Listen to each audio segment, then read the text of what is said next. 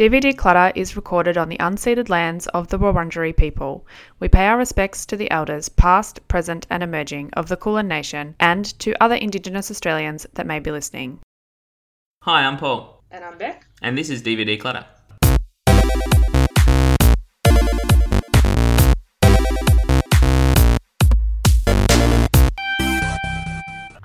Yes, it is. Yes. And I am standing up. Wow. At a desk. I'm sitting at a desk. Wow. I know, that's a more traditional approach. Yeah. Not too crazy.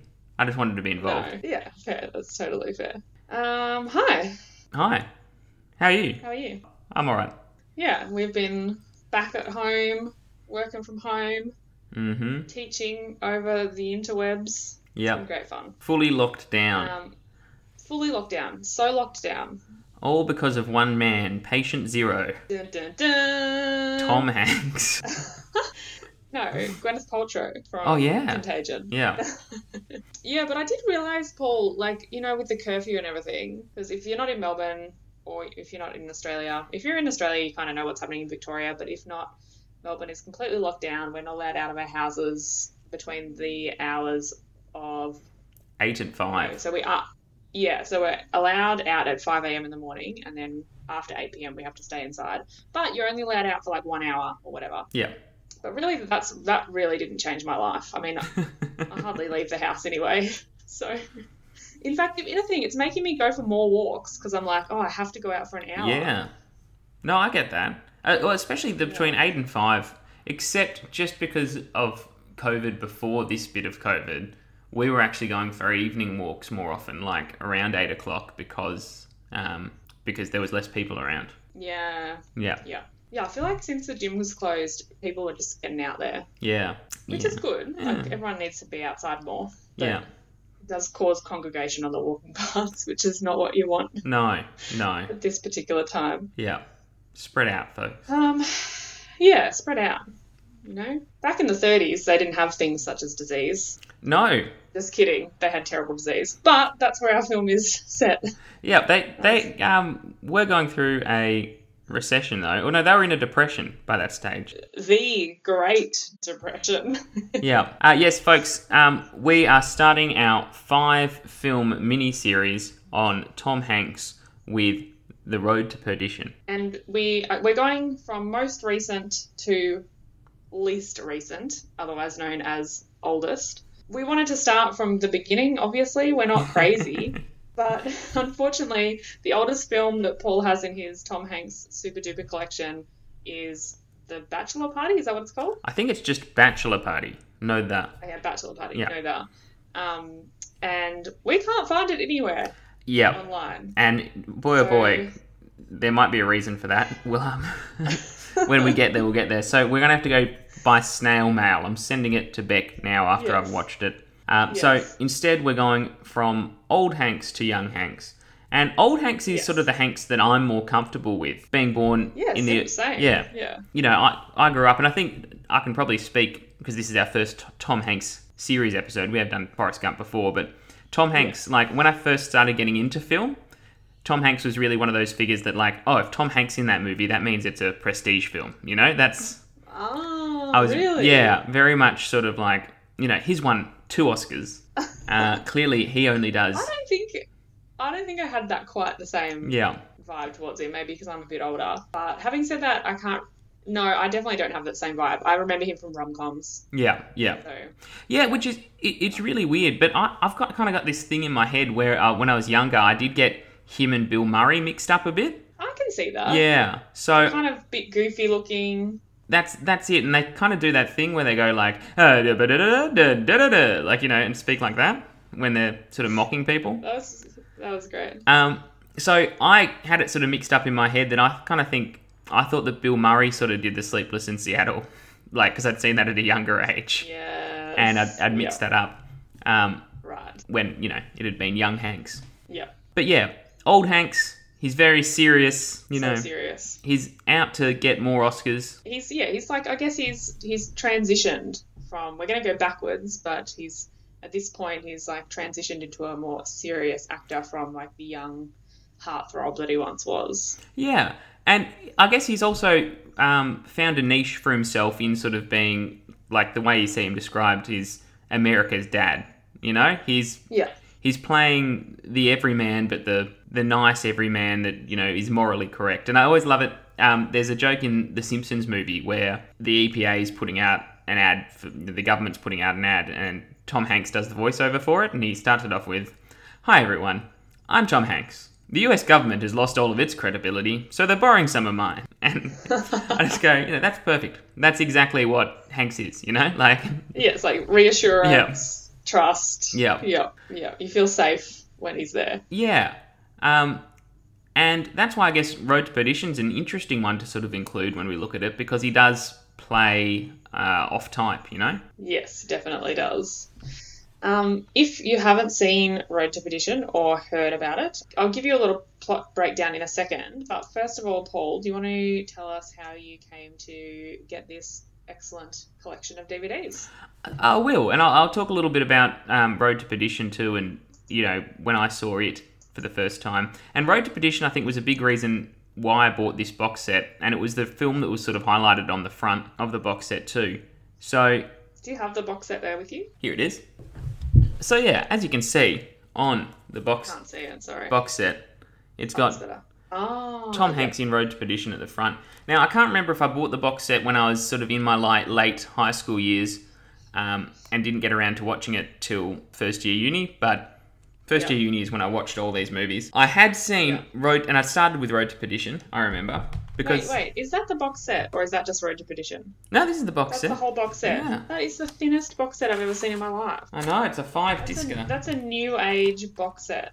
Oh, that's so interesting. So, for those of you who can't see what I'm seeing, which is everyone except me, so I'm used to box sets like my Buffy box sets, which have one DVD cover per DVD. You've got a box set that is literally the size of one DVD, but it has 5 inclusive DVDs in it. And that's it, and they're all sort of like... That blows my mind. Hanging out in there.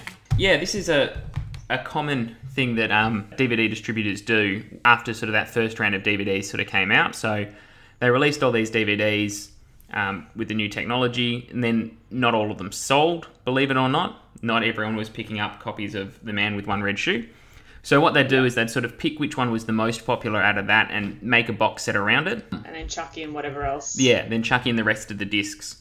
So you sort of get a weird collection of discs, some of them sort of being like from a special edition, but clearly the second disc isn't there, or something that was super basic, and then they've released a special edition later when DVD sort of became more of a thing. It was a way of sort of clearing house of old stock. Because it does seem like fairly misleading, the fact that that whole cover is all Road to Perdition. It all looks very serious. It looks very like Oscar, like proper film. Yeah. You know, this is a film rather than a movie. And then you've got some then the rest of them interesting choices in there. Are goofball comedies, really, to be honest. Yeah. And you'll see that in the... Like, they could have at least put Castaway in there. Yeah. Well, yeah. It also comes down to the fact that you've got to stick with the one distributor. So these are all 20th Century Fox titles. Oh, of course, yeah. But it is a really good box set, because as much as it does sort of have Road to Perdition as the only serious film on there, it does sort of chart Hanks's career in a great way. We're starting with this Road to Perdition film, multiple Oscar nominees, you know, prestige director. Yeah. Paul Newman's in the cast. We'll talk about that. And then you'll notice as we step back, each one... takes away one of those elements. That's it, yeah.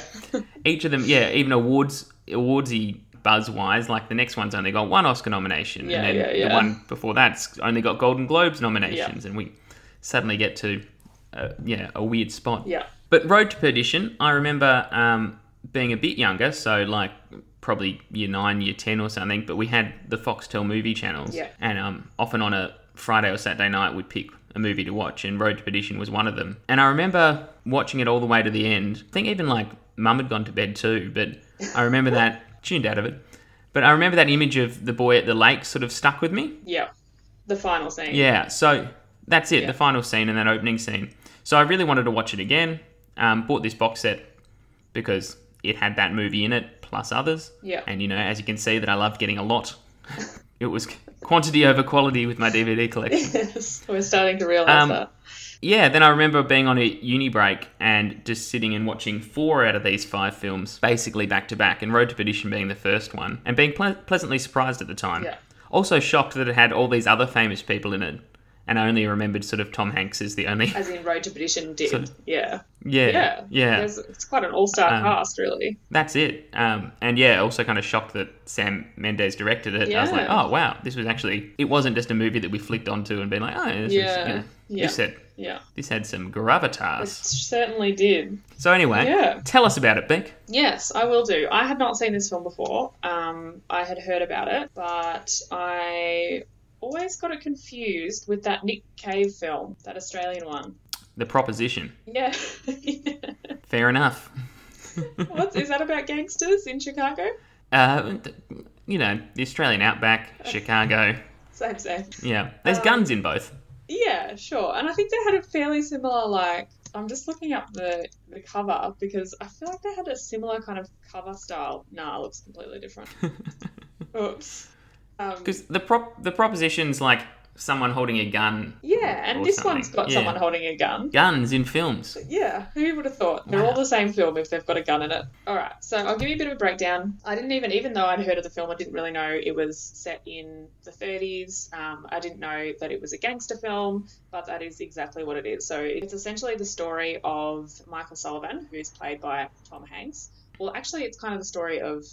Well, it's a story about him, but it's told through the eyes of his eldest son, who is also called Michael Sullivan. Yeah, so Tom Hanks' character is a hitman for the mob, but the Irish version of the mob.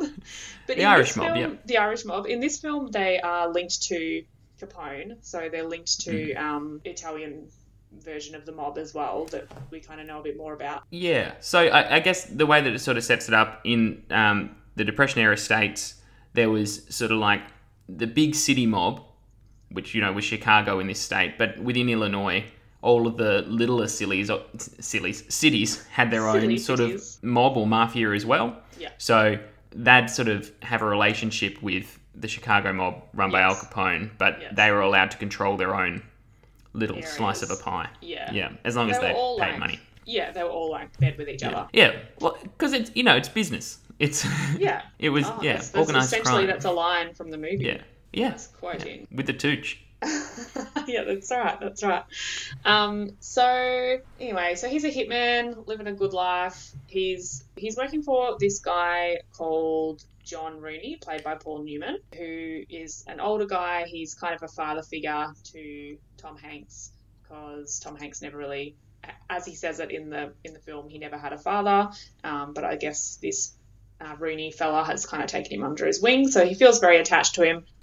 Tom Hanks isn't really involved in the business. He just is a hitman. So he kind of gets the names and does the jobs, and he doesn't question. He doesn't think too hard in any way, I guess. But he's got 2 kids and a wife at home. They're obviously living they've got a big house. They've got a Yeah, nice it's a nice yard, house. they're living a well-to-do kind of life. Especially right in the middle of the Depression too. That's right. You know, Yes. Yeah, they're they're not... surviving. They're surviving well, yeah. But the story's told through, like I said, through the older son, Michael Sullivan Jr., who is played by Tyler Hoechlin, probably butchering that. Tyler Hoechlin, who I don't know from anything else, but he's been on Seventh Heaven and Teen Wolf, and also on Supergirl. There you go. Great. So he's still doing bits and bobs, but he's like 14-year-old in this film, and he's telling the story. So we start with a little bit of his voiceover, and he talks about that he didn't really know his pa very well, but one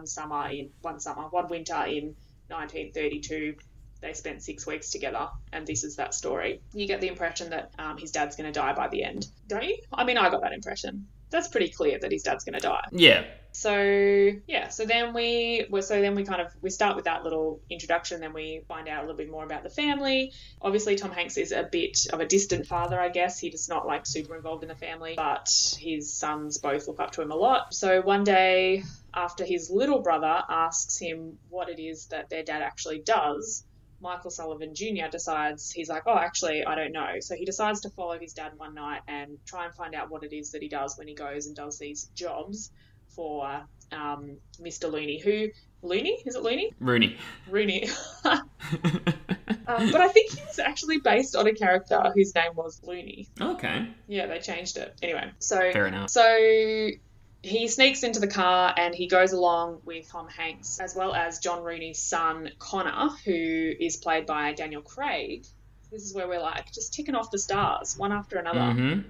So Daniel Craig is the son of this kind of mob boss. He's a bit of a loose cannon. We see him, even at the start, you kind of get the impression that he's a bit of a kook because he swears when he's talking to a kid and the kid asks him why you're laughing or why you're always smiling, and he says, it's just because everything's so fucking funny. Fucking hilarious. It's fucking hilarious. I really love that line. I like that scene a lot. It was, it really reminded me of like The Joker, or it reminded me of American Beauty. A lot about this film reminded me of American Beauty. Yeah. Which Sam Mendes had just finished filming before he started with this one, which we'll talk about later. Daniel Craig's character is Rooney's actual son, and he's clearly quite angry that Rooney prefers Michael Sullivan to him. Yes, so there's a lot of jealousy between Daniel Craig's character and Tom Hanks's character because, Tom Hanks is like way more cool, calm, and collected. He's just chill, man. He's just, he's sensible, whereas Paul Newman can see that his son is slightly off balance. Oh, yeah.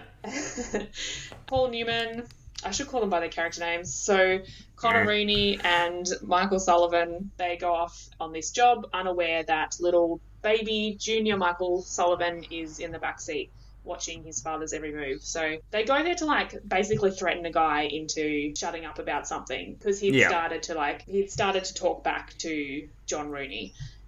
So they go there to kind of be like, hey, come on, pull yourself together. Yeah. Remember your loyalties. But then at the last minute, Connor Rooney loses it and shoots him in the head. And then there's two other guys there. And so because of that, Tom Hanks has to gun down everybody else in the place. So he's using his lovely machine gun, which scared the hell out of poor Peggy, to like just mow down everyone else in the room. And then poor little Michael Sullivan Jr. sees the whole thing. So that's our kind of inciting incident. They find out that he saw everything.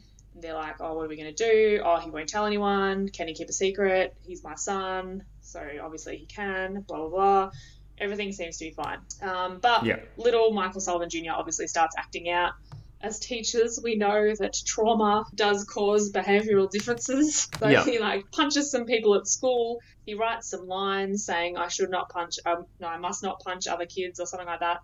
Which, honestly, watching that scene, I was like, I wonder if that's effective. Maybe we should bring that back. They're writing the lines. Yeah, I mean, they must have got rid of it for some reason, but... So the mum finds out. The mum, I should say, is played by Jennifer Jason Leigh, and her name is Annie. And there's a little brother whose name is Peter Sullivan, played by Liam Aitken. And then one day, the next day or whatever... Tom Hanks is out doing another job, which he realises is actually a job being given to him by Connor Rooney without John Rooney knowing. So it's a fake job. He's been essentially being sent to his death. But he figures it out at the last minute. So then he realises this is a setup. Oh, God, my kids and my wife. I've got to go home. He races home, but he's too late. And Connor Rooney has got there, and Connor Rooney has killed the mother, so Annie, and has also killed the little boy, Peter Sullivan. Peter, yeah. He thinks he thinks he's killed Michael Sullivan, the one who saw everything, but he's actually killed the little, the younger son. So, which kind of ties into the fact that he can never tell the difference. He does not paying attention to other people's, families and whatever. So that sets off this whole chain of events. Tom Hanks and Michael Sullivan Jr. have to like skedaddle, so they grab all their stuff, jump in the car, and then they're like, drive away. And they're going to go to this town called Perdition where his auntie lives and he can like live there happily ever after, I guess.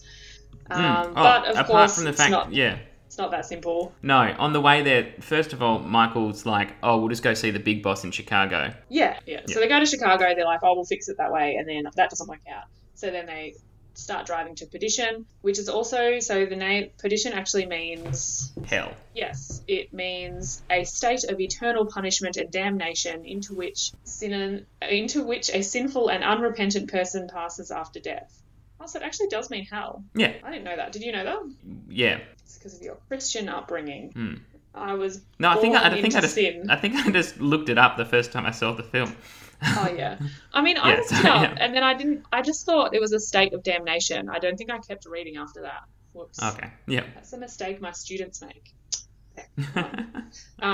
Yeah. So yeah, so But anyway, they're driving to perdition, like literally and figuratively, I guess.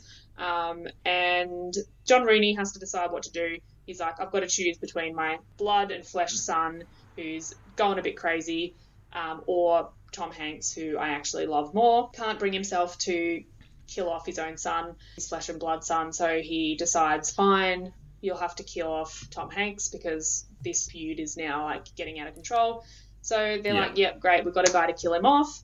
And then we're introduced to Jude Law's character, another star. And he's like this sadistic, creepy villain who is now going to pursue them all the way to where they're going. He's a journalist, essentially. Well, he says he's with the press, and he takes photos of dead bodies after they have died. Dead bodies after they've died?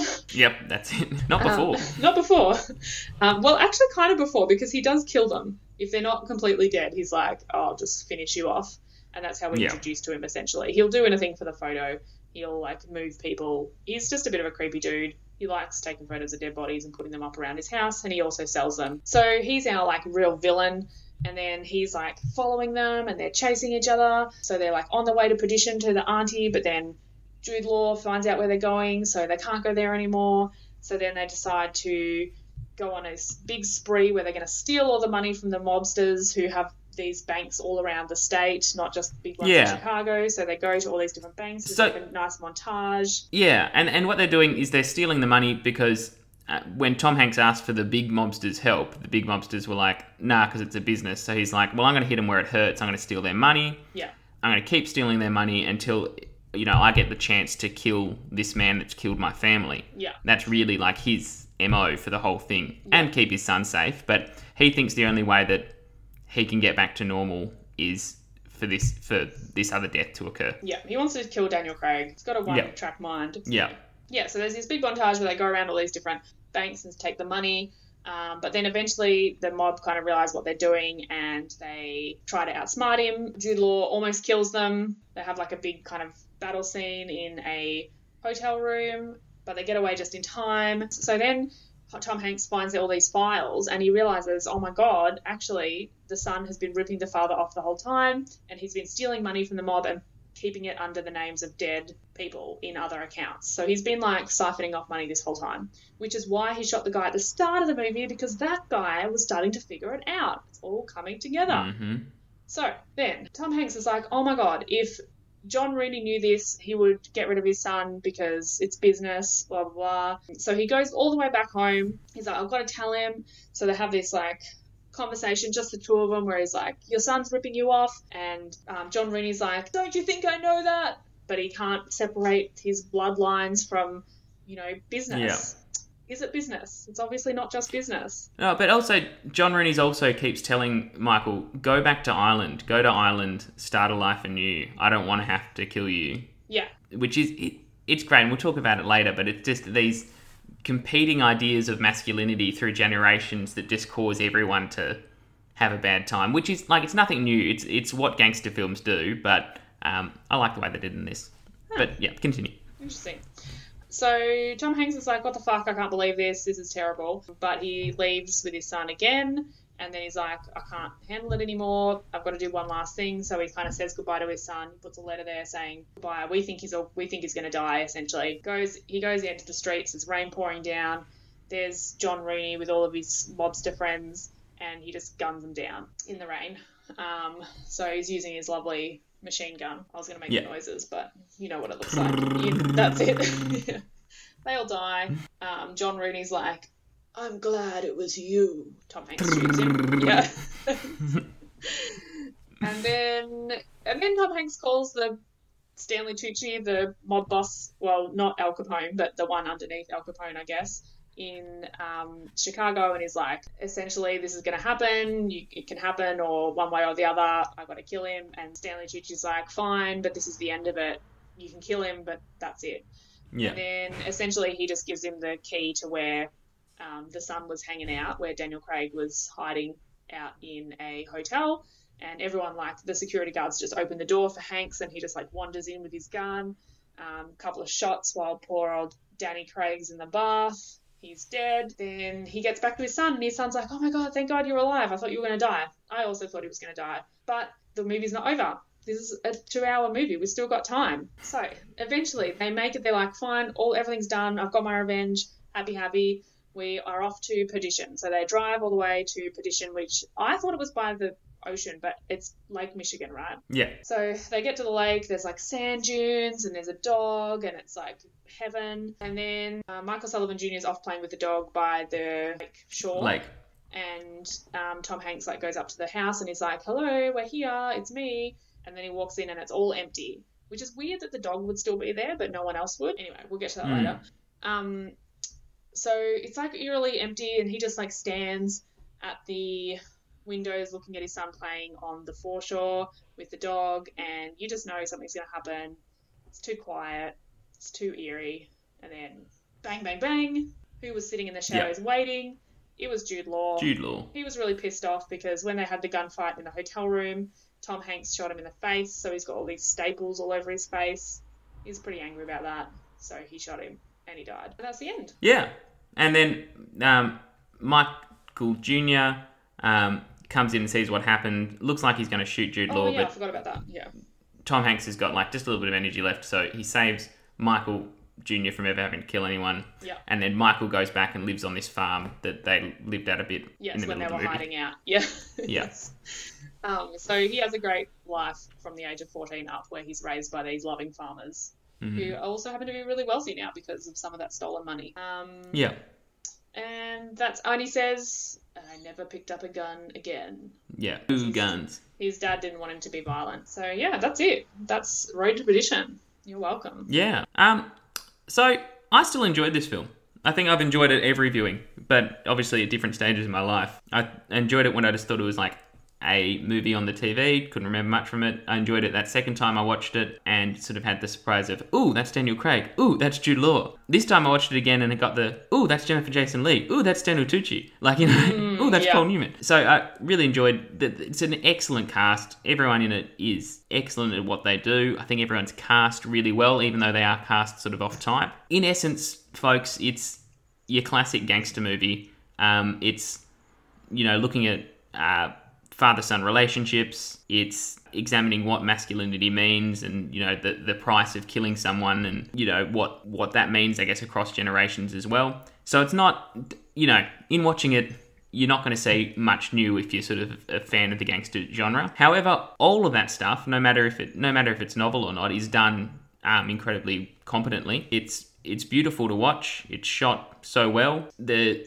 themes are interlaced through every part of the story. Like, not sure if you picked up on it, but they've got this beautiful... The movie starts in this cold, freezing winter with snow, and then as this relationship develops, or as the cold exterior of Tom Hanks melts away, it suddenly becomes spring and they end up in this summer sort of weather. Like, it sounds kind of trite to talk about, but, you know, it's a well-crafted film.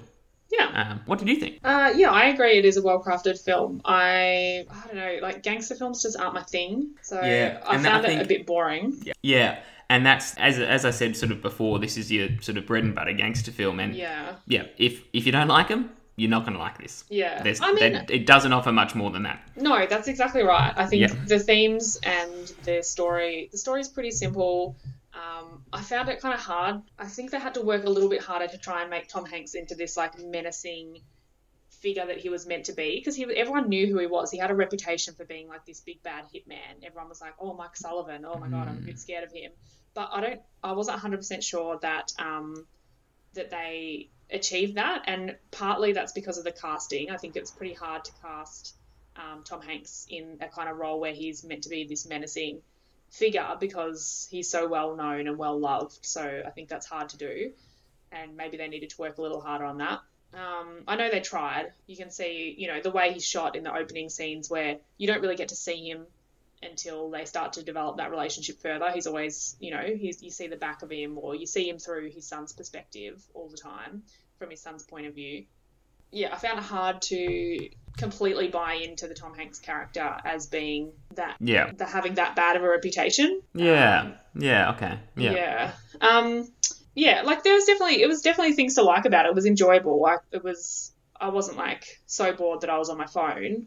I wasn't like, oh God, wish this movie would end. It did go for a long time. It was a 2-hour-long movie, and there were turning points where I felt like, oh, this could have been the end, but now they've, they've turned a corner, and now we're going to go on a whole nother journey, which is fine. Yeah. All right, shall we go through some notes that we made? Yeah. So, a lot of my notes go around because one of the things I thought was done so well with this film was the casting. So a lot of my notes do fall around the cast. So I don't know if you want to talk through them or if you want to talk about some other stuff first. Maybe I'll just say first of all, because just because of I guess this ties in with my initial thoughts as well. Just that, kind of like you've said already, it's not a new take on these themes. It's a kind of very It's not brand new. It's not breaking any ground when it's talking about the father-son relationship and the penalties of living a violent life or any of that stuff, and especially the finding out that someone you love and someone you look up to actually does this horrible thing, which is that whole kind of coming of age realization that Michael Sullivan Jr. is having when he sees what his dad does, and he has to kind of come to terms with that in terms of, this is my father, this is what he does for a living, he kills people for a living. He's being raised on the one hand to think that killing is bad, and then he suddenly finds out his dad's a hitman. And I just thought Repo Man did that better. Oh, really? Yeah. Well, we're talking about Repo the Genetic Opera, folks. One of our early episodes. Go back and listen to it. Yes, which is a very unique take on similar ideas and similar themes in terms of finding out that someone you love and you look up to does horrible things. But I just like that because Repo, I just call it Repo Man. Is it Repo the Genetic Opera? That's what it's called. Yeah. It's just so crazy and so out there that it's so different to anything else. And this just wasn't like that. And yet it had kind of similar themes. So I just thought Repo was a bit more interesting to me personally. And also it's about a father-daughter relationship, and maybe that helped me identify with that more. I'm not sure. Yeah, definitely. And in saying that, though, I think that a key part of this story was explicitly looking at a father-son relationship, especially in sort of looking at, I guess, traditional masculinity and its faults throughout generations. Yeah. And I think it's made particularly clear when you sort of see, you've got Paul Newman, who's sort of like the father of Michael Sullivan, and he's got this sort of idea that, to be in our life, you've got to understand, Michael, like, obviously this was going to happen to you. Like, you kill people. Of course someone was going to kill you at the end. How else did you think this was going to end? And he sort of has that line when he's talking to him in the chapel and sort of says, the only thing we do know is none of us are going to heaven. Yeah. You can't... What is this sort of feeling that you've got that you're entitled? And I think it's that traditional masculinity that this film looks at, that sort of being the tough guy, the person that will kill or who will, cut people off, reach out to be number one, that it comes with a price. And I think Paul Newman's character understood that, but being born into it, as Michael Sullivan was, or even to a greater extent how Connor was, there's this arrogance and entitlement that sort of goes, no, but I should be able to have this life and end peacefully. Yeah. Or, I should get... Whereas I think Paul Newman's kind of disgusted by both his sons in a way to sort of go, no, we are bad people. We are really bad people. We can't ever get redemption for what we've done. Which I'm on his side. I feel like, obviously. No? Yeah, very much. No, that's it. And very much so. But you see sort of Michael at least is being not a blood relative. It sort of has some separation from that. So I think he's kept, I guess, in perspective, more sane than the Daniel Craig character. Yeah. But then you've also got Michael is at fault, Michael Sr., in raising Michael Jr., in that he's sort of going, and it's looking at sort of this idea of, well, the way that I read into it was looking at this sort of whole idea of, oh, okay, well, this traditional masculine role is really bad. That means let's just hide it and hide all elements of it from the future, this generation coming ahead, and not talk about it and push it away and close the door. But then if someone accidentally sees something, or like you can't just hide something away, essentially. No, that's just it. But again, it's that arrogance of sort of like, I'm in complete control here. Yeah. I can hide this away forever and nothing's going to happen. Of course something's going to happen. Yeah. You choose to kill people. Yeah. You choose to be this dominant force. Yeah. You need to talk to your son. Yeah. But yeah, I just thought it demonstrated those themes really well. Yeah, I feel like I'm appreciative of that perspective because I didn't really see that. I mean, I probably just wrote it off as being like I find it hard to tell the difference between a story that, I guess not always, but I found it hard for this one to tell the difference between it just being a gangster movie and a film about exploring masculinity, if you know what I mean. Like, I didn't really pick up on the fact that, like, the things that you're picking up on about it exploring masculinity, it just, to me, was a story driven by men, which I guess... Yeah, I don't know. I guess I just didn't look into it as much because it's very normal to see men on the screen, I guess. But I appreciate that perspective. And I guess because the story's done so often as well that it gets the opportunity to look at some nuances rather than, I guess, stories about women that aren't done that often. So exactly, yes.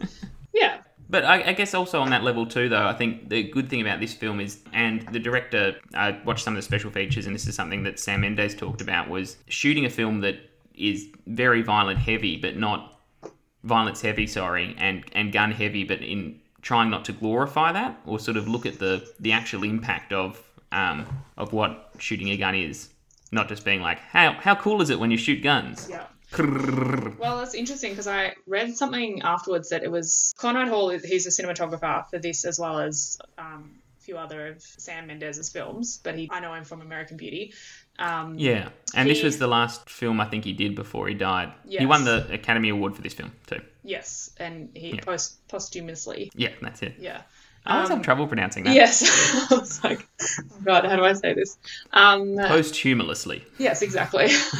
But he and Hanks kind of coached, or not coached, but they encouraged Sam Mendes to take that approach with it as well. So it was something that was kind of considered on a broader scale than just Sam Mendes saying, this is what I want to do with violence. It was something that Conrad Hall was involved in as well, and apparently Tom Hanks as well, from what I read. Yeah.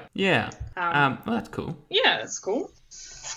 Who do you want to talk about first? Let's start with the big man, Tom Hanks. You've already sort of touched on him, so I guess I'll just sort of add my thoughts there. Yeah, like this was off type for him, and I think it was.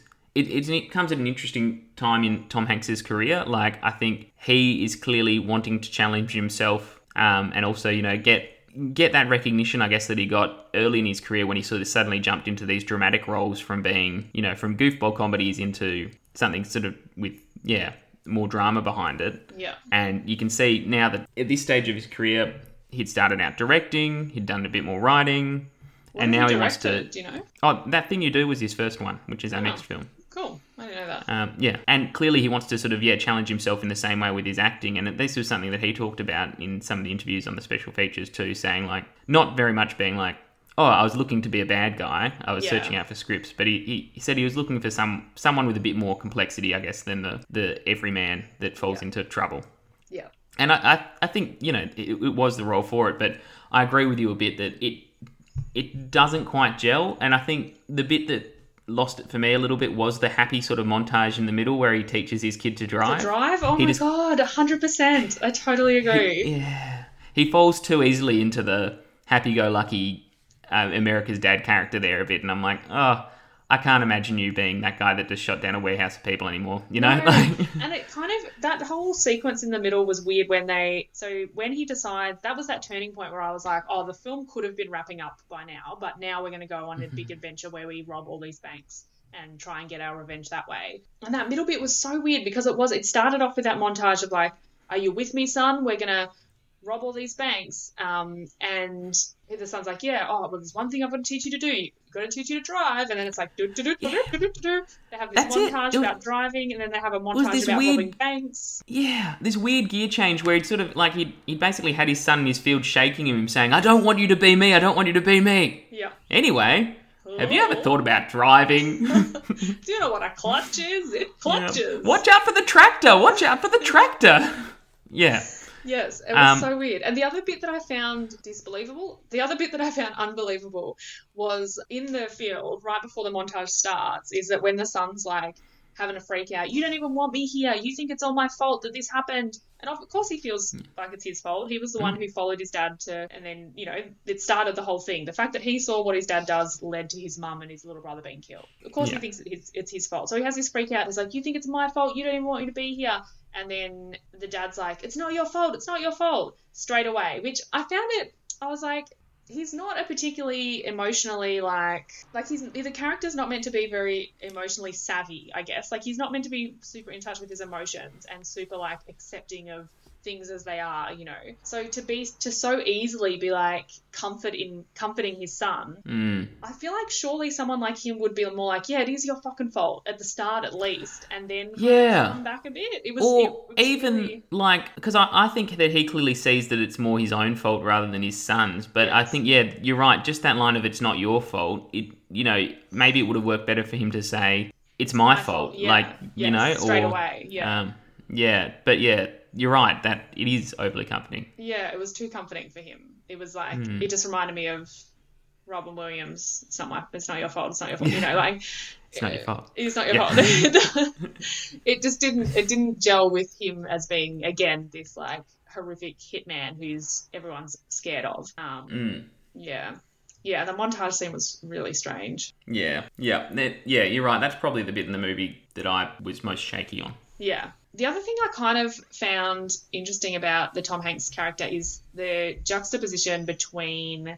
I get 10 extra points for using that word, by the way. Between him and the Jude Law character. Because Tom Hanks is meant to be, again, he's meant to be a bad guy, in quotation marks, but he's also a loving father and a loving husband, blah, blah, blah, blah. So there's these conflicting sides of him, whatever. But then with the Jude Law character, I just found it so interesting that they're making a movie about the nuances between good and bad, and between being a good person and a bad person, and juggling those kind of things. And then for their villain, in quotation marks, they choose to have Jude Law portrayed as this one-dimensional psychopath. Yeah. That is something I hadn't thought of, but you're right, it does. Yeah. It was so funny. It was like you're backtracking on yourself, kind of. You're like, you're negating your original point about good people do bad things or whatever by introducing this one-dimensional villain who is just bad. Just weird and bad. Yeah, weird and bad. Yeah. And great. Like, I loved watching Jude Law do that performance. It was really fun to watch. But again, I just thought it was really interesting that they chose to do that. Yeah. Let's talk about Jude Law, because I love Jude Law in this, and I think it just proves that Jude Law's, I think, unlucky a bit in that he's very good looking, right? I agree. So people keep on trying to cast him as like a leading man. Yes. Every time that happens, it's shithouse. Yeah. He is shithouse in anything. I was just listening to a podcast talking about the remake of Alfie that they, put him in, and that was just a complete mess of a film because he's not a leading man. He's a character actor. Yeah. That does his best work when he's playing a weird kind of gross thing. He's a weird guy. But he's too good looking. He's too good looking. So they keep on going, no, you're too pretty to play this weird thing. We'll make you... And they did their best to unpretty him for this movie. Yeah, but I think that allows him to be a good actor. Yes. I think anytime they don't do that, they're selling him and the film short. Oh, I still thought he was good in Gattaca, and he was beautiful in Gattaca. Yeah, you're right, actually. But then he, was still very much a character part. Like, he was just a giant ball of anger in that, really. Yes. And I think he could go into that. It's when he's got to be like the cool main character. Main lead, yeah. That it's just not the actor he is, or it doesn't suit him. Did you ever see him in I Heart Huckabees? No, but that was this same podcast. It's called This Had Oscar Buzz. I really love it, but they did an episode on that as well, because that year, Jude Law did 6 films that year, and there was sort of like a backlash of, we're all so sick of Jude Law now. Yeah, because I knew him from all the from rom-coms and from more traditional where he plays that good-looking, handsome dude.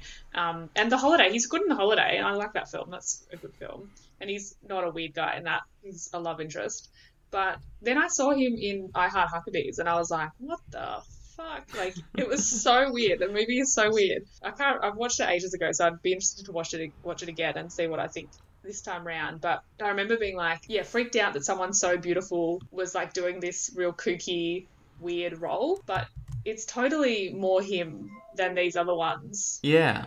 I'm glad that they allowed him to do this.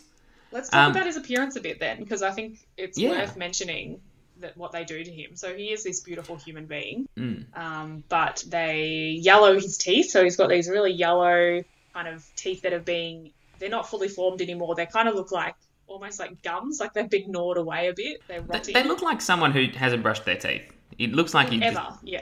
Yeah, ever. Not yeah. just for one day. They've made him start to lose his hair, but I would say like in a way that when I first saw it, I thought he had done that. I thought he'd shaved the middle of his head deliberately. Like it was quite a strange haircut he had going on. And then he had these long fingernails, which are always creepy on guys. Yeah. Which that's such a sexist thing for me to say. That's so like prejudice. That's so gendered. But anyway, but he also the way he just like hunched. He waddles and hunches. Yes, the way he talks, like his chin is always down and he kind of looks up, you know, in that creepy way where his chin is down but he looks up at you with his eyes. Yeah. Yeah. Oh, so weird. And I wonder, because again, he spoke on the special features about sort of him bringing stuff to the character and working with Sam Mendes to bring it. But also, I wonder how much comes from the original comic book, like whether that character we haven't even was said that. Weird. Yeah, it was based on a comic book, folks. Yes, so it was based on a graphic novel. With the same name, which is also the graphic novel was called The Road to Perdition, but that was also attributed a lot of its kind of themes and ideas to a manga. Oh, wow. Actually, I didn't know that. I've now forgotten the name of. Lone Wolf and Cub. Yes, that's it. Sorry. Thank you. Yeah, you got there first. I literally just Yep. Yes, yeah. So the Japanese manga Lone Wolf and Cub, saying that he said it was an unabashed homage. Okay. Yeah, but yeah. Well, that character, the Jude Law character, wasn't in the graphic novel. Oh, okay. That was one of the additions that they made for the film. Yeah, because I was wondering about that, because he spoke in the special features about sort of creating the character, you know, in tune with the, you know, costume designer with Sam Mendes, and I was like, how much, you know, was it you creating it, or how much was it the graphic novel? But no, fully them creating it. Yeah, fully them. Yeah, but it was based on, his character was kind of based on someone from the press in the 1930s who they went through and took and collected a whole heap of actual images of dead bodies from the police files during that time. And so some of the ones that you see in the back are actually images from the 1930s police files. Some that you see in the background. That's full on. That is a bit full on. They should probably not do that. Yeah. Maybe that's not true, but that's what I read. So I believe it because it was on the internet. So it must be true. But this guy, apparently, the guy who the character is kind of really loosely based on, in terms of just the press side of things anyway, and the obsession with the dead body photographs and moving people. He used to move people to get a better photo after they had died. Yeah. Ew. So that part of it is based on someone apparently from real life. Wow. Yeah. All right. So that's Jude Law. The other person I wanted to quickly talk about, there's two people I want to talk about a little bit more. Daniel Craig was one of them. Yeah. That was so weird in seeing this, like, because obviously he hadn't been Bond yet. Yes. And even in the special features of this DVD, he doesn't get much airtime. He just sort of quickly goes, "Oh, and I'm the newcomer, Daniel Craig." You know, whatever. And then I watched, they've got the bios, so I read through them, and his one is just so, it's like, he's done a lot of stage work, and you might know him from a couple of TV shows. Right. Sam Mendes was very happy to work with him, and it's like, how cool is... Yeah, I just always like that when you sort of see someone before their time do their big thing. Yeah. Yeah. But of course, him and Mendes will work on Bond together. They do the Bond films. So I know Sam Mendes does Skyfall. Did he do other ones as well? Yeah, he also did the... what was the one that was after Skyfall? He did Spectre. Time to Die. Oh, Spectre. Okay. In a similar way to Jude Law being this kind of disgusting character, it was kind of nice to see Daniel Craig, who we do most associate with Bond, who's obviously super put together and suave as hell. It was nice to see him play this kind of loose cannon. Weasley kind of little Weasley's thing too. Like, you know, that's a great way to describe it. Very gaunt and... unsure of himself, but also incredibly arrogant too. Yes. Yeah, like arrogant in he'll just like be impulsive and do something stupid, but then Weasley in that he'll be like, "I'm sorry, father," you know, like sucking up to people. Yeah. A really gross character, and extremely well portrayed. Yeah. By Daniel Craig. But it was good to see. The other person I wanted to talk about briefly was Jennifer Jason Leigh. Yeah. I always feel like this is a common thing in gangster films, is that they often have fantastic female actresses in these small parts of the wife or, you know, the mistress or Yeah. I often think I'm like, why that? I feel bad because I feel like they're underused, but also for the way that the gangster stories are, they are they're explorations, I guess, of masculinity. I think you do need to have someone with a lot of ability to convey a whole spectrum of emotion and understanding without sort of being too involved in the story. And I think Jennifer Jason Leigh does that incredibly well in this film. Yeah, in the 3 scenes she's in it. Well, that's just it. Yeah. Like, obviously, the story itself doesn't lend its... the wife character is not going to be part of the business. Yeah. But, I'm very impressed by her ability to put so much, I guess, into those brief moments. Yeah, totally. She was great. She was... Yeah, but, again, you do feel like she's wasted. Yeah. You feel like they should write in something. Yeah, just... There must have been female gangsters. Yeah. I'm sure there was, but I guess for the themes this film was going for, yeah. I've got a couple other notes. Yeah, sure. I've got a couple about the special great. effects and special features too. Cool. Blah blah blah blah. Oh, just in terms of the fact that it was based on this graphic novel. Well, I mean, directly, not based on. What is it like? It was a graphic novel, whatever. Yeah. So the author of the graphic novel, whose name is Max Allan Collins, he wanted to write the screenplay, but then they never let him do that. And then I think he was like on board with most of it, but he disagreed with a couple of things in the narration. I think he liked the addition of the Jude Law character, so he quite liked that character being brought in, but he didn't like the fact that they had Michael Sullivan Jr. narrate it from like the child's perspective, which is kind of weird because he starts talking when he's still a child, but then he says, "I never picked up a gun again," and he's still like 14 years old when he's narrating. Yeah. So in the graphic novel, apparently he's narrating while he's an adult and he's becoming a priest. Okay. Yeah, that's just a little. Yeah. Oh, that would have been good. Yeah. I like that. Yeah, I thought that was interesting. Also interesting that American Beauty starts and ends with narration as well. So just on that, can I just talk about a couple of things that reminded me of American Beauty? Yeah, go for it. I guess the cinematography, it's the same cinematographer, so there's a lot of that kind of, like you were talking about with the symbolism of the things that are happening outside. Well, same director and same cinematographer. So the fact that it's starting in the dead of winter and then kind of moving into spring, symbolizing the relationship between the father and the son. Very similar kind of things that happen in American Beauty in terms of just when you actually see them, very obvious, I guess, kind of things that are happening in the world, like that internal struggle or the internal themes are portrayed externally. And that's very similar in both of these films. But mostly the music really reminded me of American Beauty, and it's by the same composer. Oh, wow. Yeah, who... Yeah, Thomas Newman. Thomas Newman, yeah. Yeah. Randy Newman's nephew. Ah, very cool. Yeah. It's who you know, not what you know. Yeah. No. I'm sure he does a great job. Especially the scene in the middle where they were like on their montage. There's that... It's a very similar kind of tune, a very similar style of music that plays in American Beauty. And I've seen American Beauty a fucking million times because we used to study it for my Year 12 class. So I've seen it a lot, and it reminded me a lot of that. Yeah. It'll be interesting. There's another Thomas Newman score coming up soon with one of these films, so it'll be interesting to see what your thoughts are. And the score plays a big part in that film too. So. Okay, cool. My other little fact that I found out was that you might know, this actually leads well into the behind the scenes, because maybe you saw this, but Anthony LaPaglia of Australian fame was cast as Al Capone in the film and filmed a single scene, but then that was taken out. But it says it can be found in the DVD's deleted scenes. See, I didn't... That was the only special feature I didn't watch was the deleted scenes. I'll have to go back and watch that. Yeah. Because I watched... The special features are fairly comprehensive for a one-disc set. You've got a making-of featurette, which was really good, and I'll talk about that in a moment. You've got a director's commentary. I didn't go through that. Had this weird thing that was called Soundtrack CD, and I'm like, oh, what's that? And it was just this big ad that was like, Thomas Newman's score of Road to Perdition, available on CD.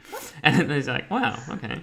But it had cast and crew bios. It also had a production diary, so one of those ones that you could read through and talked about, sort of but that was pretty good. But yeah, deleted scenes.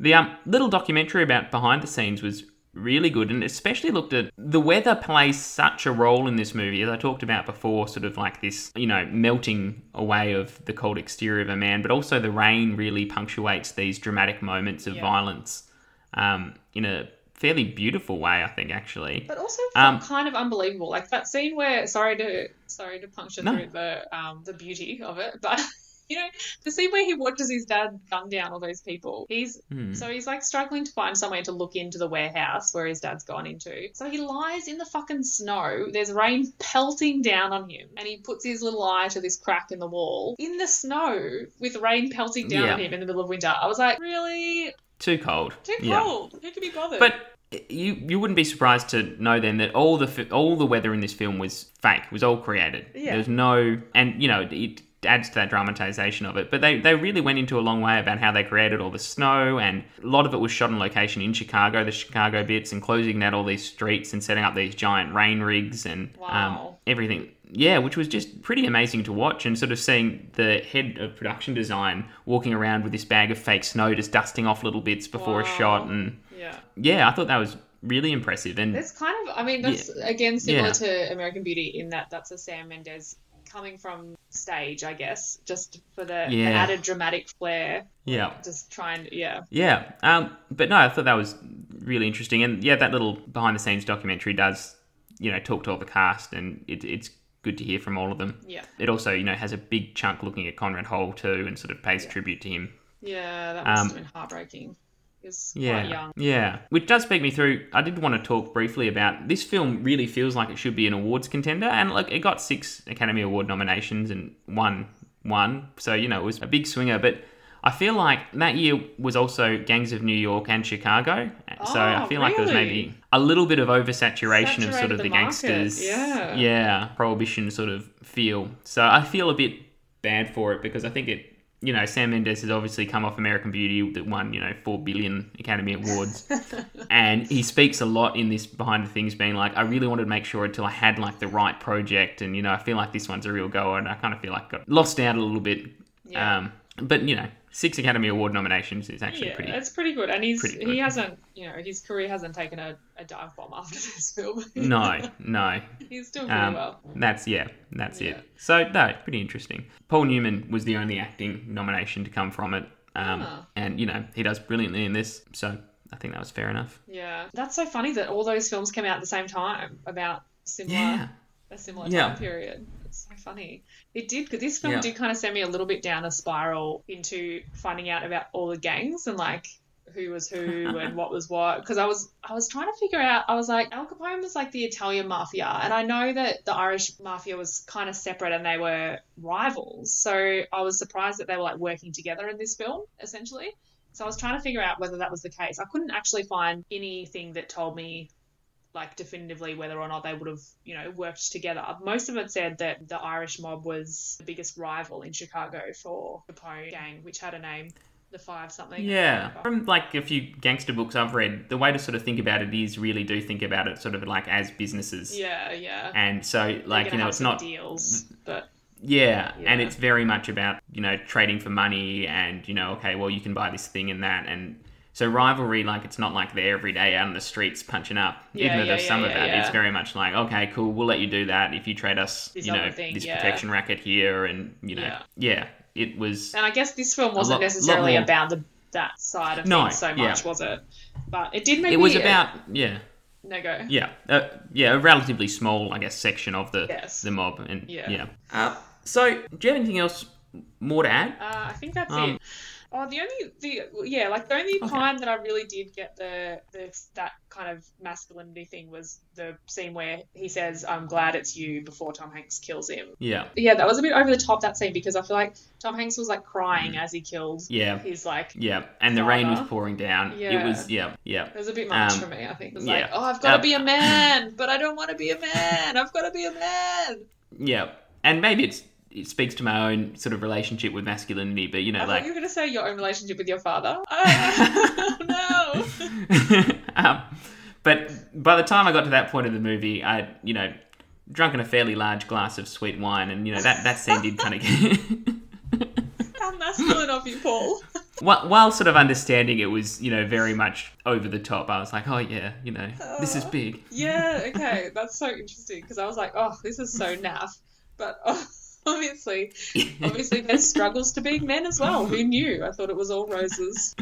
A struggle that this man is about to face is, what does this movie mean to the Tom Hanks collection? Is it a vote for Op Shop? Is it a vote for chuck it out? Is it a vote to keep? I don't think we discussed this, but is this what you're going to do? You're going to scorecard it? Yeah, I think so. Okay. Yeah. Because there might be the one movie in here that makes me have to keep the whole collection. Like Bachelor Party, because we can't find it anywhere else. That could be it. Or yeah, Road to Perdition it's sitting in the Op Shop camp. Look, I really like this film. Unexpected. Oh yeah, fair enough. I like it a lot, but as I said, I could probably find more gangster films that give me the same vibe. Yeah. Really? Like and Repo. It's another one of those. Yeah. Well, yeah. But it's another one of those ones that I think I talked about, and probably more so actually even than Reservoir Dogs, where it's one of those ones that I see myself in 5 years looking at the TV guide and going, oh, SBS2's got Road to Perdition on. Yeah. Yeah, I could watch that tonight. Yeah. Yeah. I'll watch half of that. Yeah. I'll watch up to the montage. Yeah, exactly. Yeah. Yeah, totally. Yeah. So that's where that one sits at the moment. All right. Interesting. Yeah.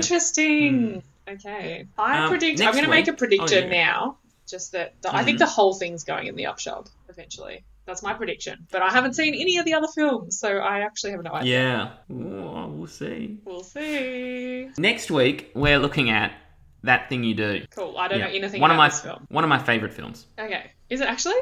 Yeah. Oh, yeah. Shit. I just made a prediction based on false assumptions. I didn't have all the data.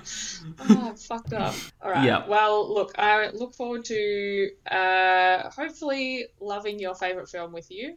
But we shall see. Yeah. Well, I'd like to see that. I don't think it's going to offend you in any way, but... Are you sure, Paul? Because I can be offended by pretty much anything. Yeah, there's very little to offend in this film, but it's also a hard one to love. We'll figure it out.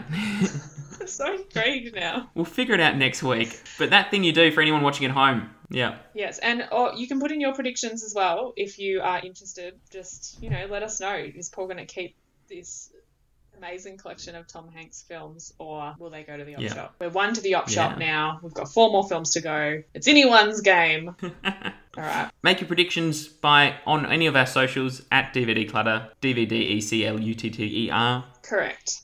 You can also email them to us, and we will maybe check the email. Who knows? Yeah, maybe we will. Maybe we won't. Yeah.